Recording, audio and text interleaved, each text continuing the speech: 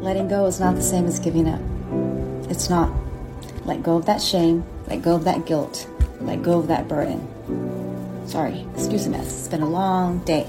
I just showered. Letting go is a conscious decision that comes from self-awareness and maturity. It's recognizing that holding on to something and forcing it is causing more harm than good. When you let go, you release the expectation to a specific situation or outcome, but you remain open to the possibilities. Free yourself from the burden of trying to force and allow it to unfold naturally. Letting go means giving yourself permission to drop the emotional baggage so that you can de-stress and increase your mental and emotional well-being. Letting go is an act of self-love. It not only creates space in your life for you to welcome new experiences and opportunities, but it also allows you to redirect that energy into things that you want, things that you love, and things that you deserve. Short Cast Club